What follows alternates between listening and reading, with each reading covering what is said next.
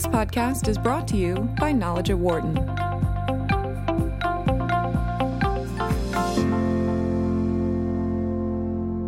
Starting a business and leading a company takes a lot of skills and a lot of confidence. However, many of the psychological habits and behavioral patterns that help startup CEOs and entrepreneurs get where they can also damage their relationships and well-being.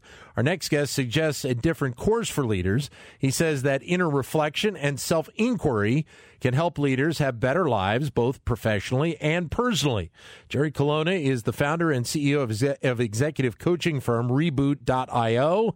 He is also the author of the new book, Reboot, Leadership and the Art of Growing Up, and a pleasure to have him joining us right now. Jerry, great to have you with us. It's great to be on the show. Thanks for having me. Thank you for your time today. So what do you think, when somebody is given the task of leadership, what do you think changes within that person when they're called on to have that role? Well, usually the first thing that happens is they panic. And sometimes if they call me, they might even call me with a little nausea. They're so sick by the overwhelm of it. But then what ends up happening is that they start to, all of the internal challenges that they have start to get amplified by the challenges of actually working in that leadership position. So, for example, if they're conflict avoidant, or if they tend to conflict avoidance, then their tendency tends to be exacerbated and it gets amplified throughout the organization. You use this term radical self-inquiry. Can you explain to listeners what it is and how important it is for leaders to understand? Yeah, it goes beyond this notion of self-awareness, and I call it radical because we tend not to actually do it. And it starts with basic premises like, for example, how am I actually doing right now? How am I actually feeling? Am I anxious? Am I scared? Am I filled with joy? And then as a leader starts to unpack their issues, they start to ask questions like, what kind of CEO do I want to be? What kind of leader do I want to be? What kind of company do I want to build? Rather than just automatically just going about their business and doing the tasks of every day. We're joined on the phone by Jerry Colonna, who is the author of the book Reboot, Leadership and the Art of Growing Up. Your comments are welcome at 844-WHARTON, 844-942-7866. Or if you'd like, send us a comment on Twitter at BizRadio, B-I-Z Radio 132, or my Twitter account, which is at DanLoney21. So in the scope of being a leader, how does the component of growing up play in? Well, I use it somewhat tongue-in-cheek because of course, we're all or most of us are chronologically adult.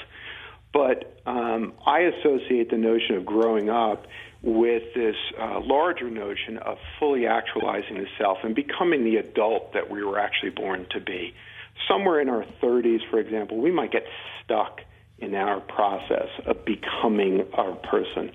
And what occurred to me was that then all of the challenges associated with assuming power become good fodder for us completing our work and becoming the adults we were born to be, thus growing up. You mentioned that great achievers aren't always the greatest leaders. Why? Well, because, there's an old truism, and Marshall Goldsmith, who's a brilliant coach, wrote a book to this end. That which got you there doesn't necessarily get you where you need to be. And so sometimes the drivers that create that achievement start to get into the way once we have power and authority. And that's where the interesting work starts to begin. So how does this also potentially impact the person on their personal life as well? Well, you're in that interesting place where you all of a sudden have this massive amount of power. You have massive is probably too strong a word. You have power, you have agency, you have responsibility for people. And then at night, you put your head down on the pillow and you start to spin. You start to ruminate. You start to worry. And the worries get larger and larger as the responsibilities get larger and larger. By leaning into the work that you can do, by leaning into that growing up work, you can actually begin to dial down the anxieties. A good example of this is the fact that most leaders think they're the only ones who struggle with what to do. Most leaders think they're alone in feeling incompetent. I like to make people laugh by talking about the fact that, if I stand up in front of an audience, I might say something like, who here is brave enough to admit that they have no idea what they're doing? And then that just sort of breaks the tension.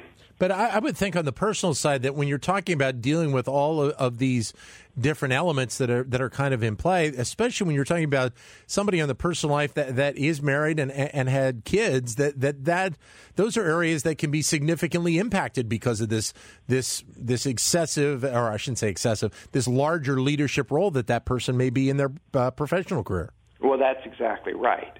I mean, one of the unintended consequences of our rising up throughout an organization is that very often our spouses and our children pay a price.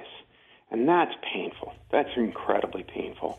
So, when I go into an organization, not only are we encountering the individuals who are suffering, but sometimes, sadly, even the teenagers of those who have power and authority and agency and leadership are actually suffering as well, all because our relationship to work is so bound up into these outdated and outmoded notions of leadership. Right, and then obviously some of the impacts that may play out in one's personal life may end up coming back and having an impact on their professional life as well. All the time. I mean, there's a misunderstanding that we all grew up with, I certainly grew up with, which is that you're supposed to leave your personal life at the door. Well, good luck with that.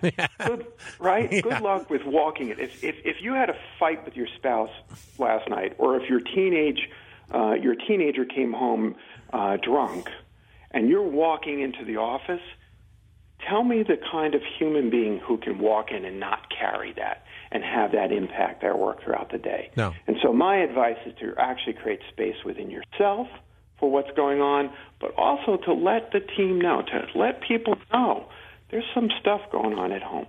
Not to turn the work meeting into a therapy session, but to create some space for the human being to show up so that we can then access all of that talent that exists in that person.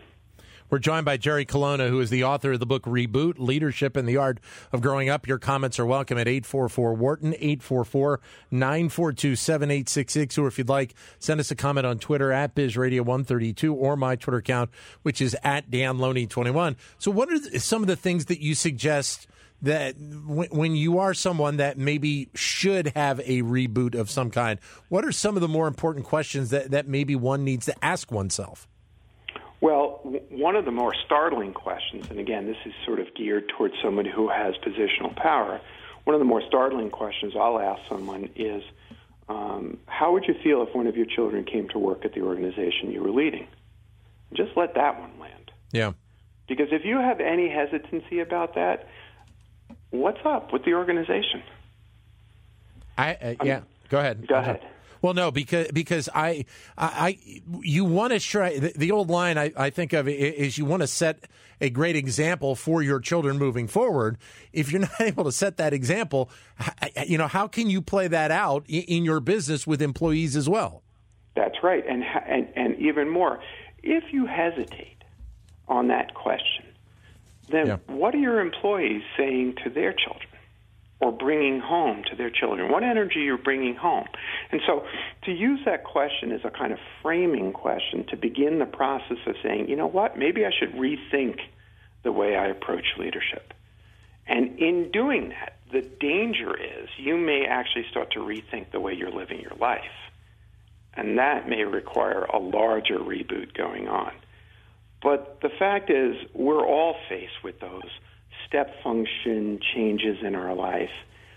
My advice is I'd rather see someone go through that consciously with an awareness about what's going on for them, radical self-inquiry, rather than have it happen to them and be blindsided by those forces.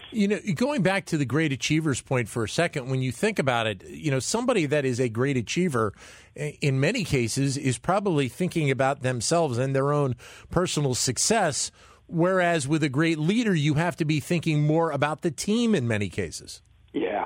So two things I would say. The first is, and I generally think of them as high achievers, and I'll sort of, again, I'll work with a group and I'll turn around and, when I can feel them coming forward, I sort of look at them and say, got straight A's, didn't you? Right. And they smile and they laugh.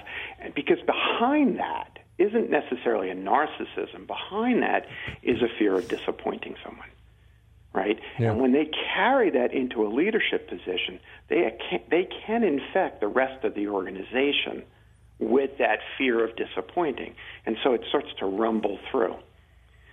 I would then make a separate distinction, which is that the way we start to inculcate great leadership is when we change the notion of leadership from high achievement and high output and high outcome to creating the conditions by which those of us with whom we work can do the best work of their lives.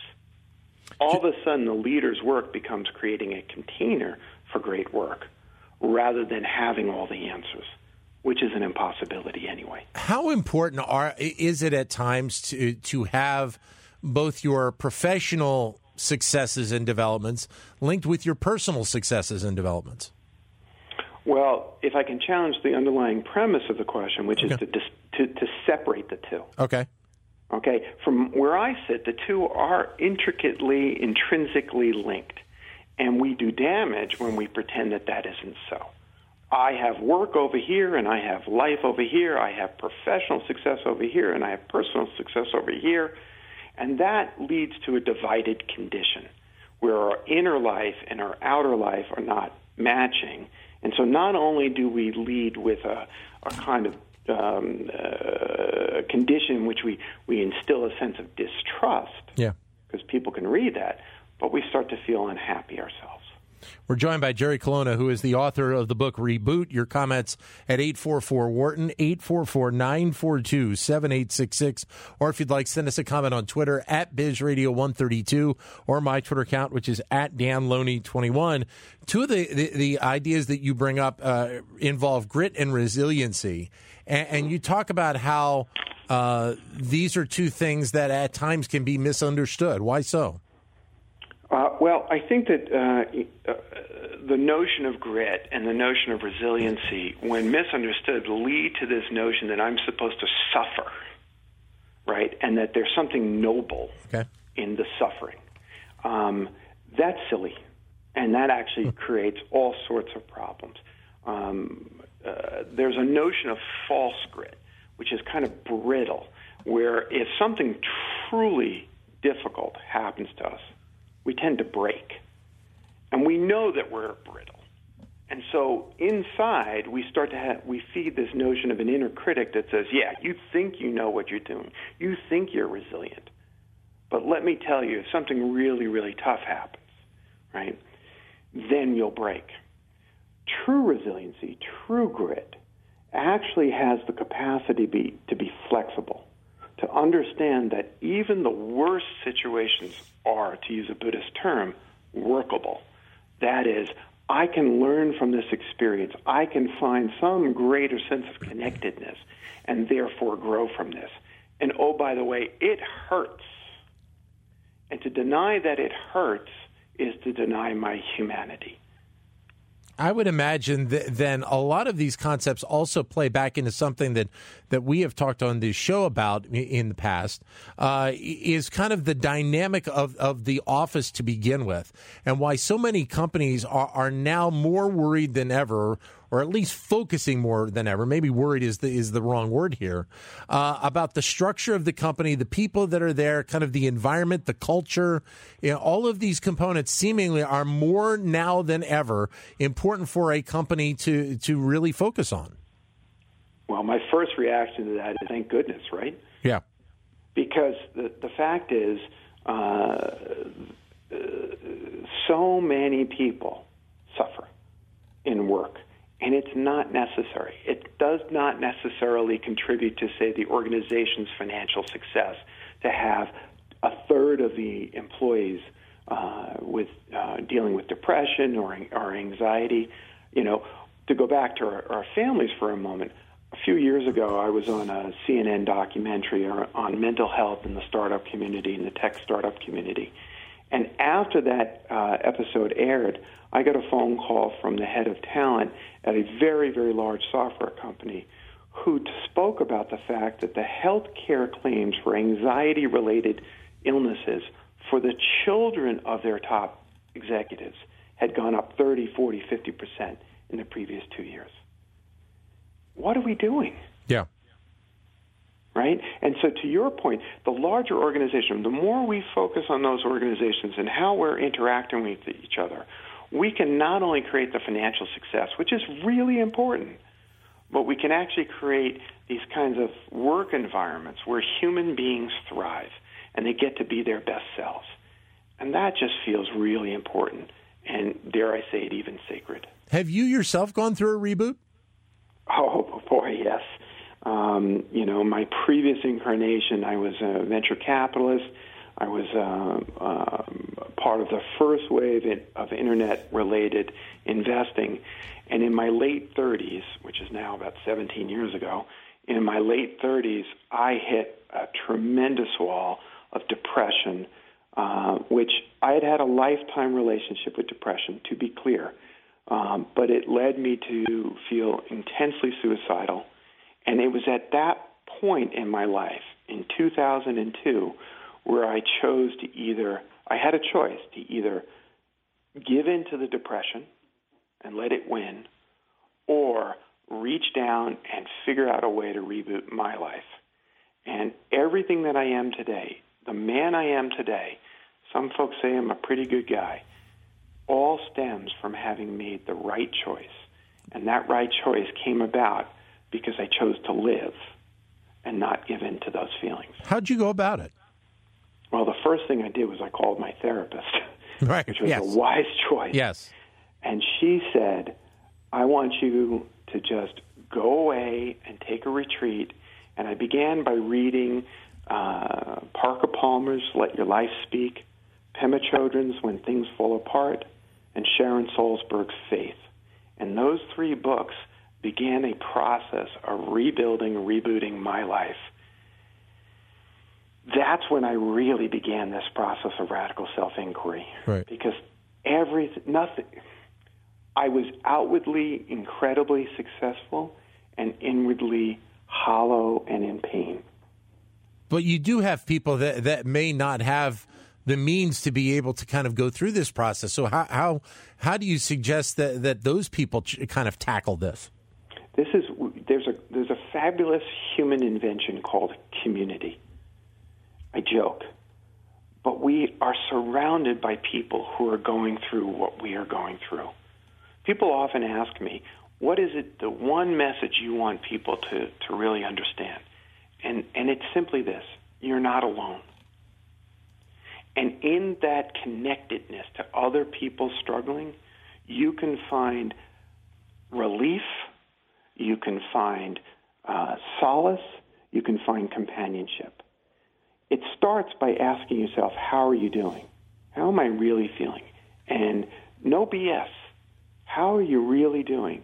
And if you're struggling, you pick up the phone. Even if you can't pay for a therapist, you pick up the phone, you call a friend, and you say, I need to go for a walk. And you open up your heart.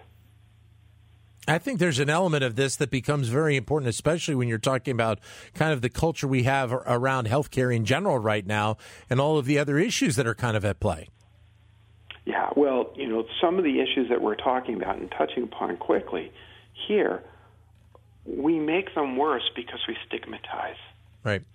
We stigmatize, we think that being flexibly resilient is somehow a weakness.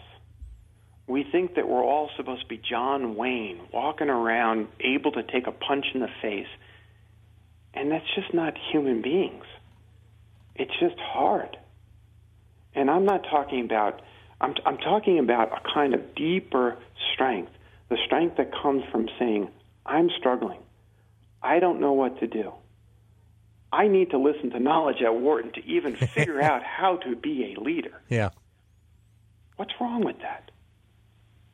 There's nothing wrong with that. And from where I sit, that's the message I want to send to the next generation of leaders. behind us, because I see myself as slipping into elderhood right now. And I think that my job for the next 20, 30 years is to teach the next generation that it's okay to raise your hand and say, I'm struggling, I'm lost, I don't know what I'm doing. Does anybody know a way? Have about 30 seconds left, but the challenge with that is that those next generations seemingly are twice as busy as we were, coming up as well. Yeah, I think that part of what that next generation deals with is not only are they busy, but they live in this mode of constant comparison. Right. And one of the things I often say to young folks in their 20s is, don't believe social media. Yeah. I mean, other than my Twitter account. Don't believe. And mine. Yeah. Don't believe the comparison. Not everybody is living the joyful life that they put out there. Yeah. Jerry, great having you on the show with us today. Thank you very much, and good luck with the book. Thank you so much, and thank you for the work you're doing. Thank you, sir. Jerry Colonna, author of the book Reboot, Leadership and the Art of Growing Up. The book is available in bookstores and online for your purchase right now. For more insight from Knowledge at Wharton, please visit knowledge.wharton.upenn.edu.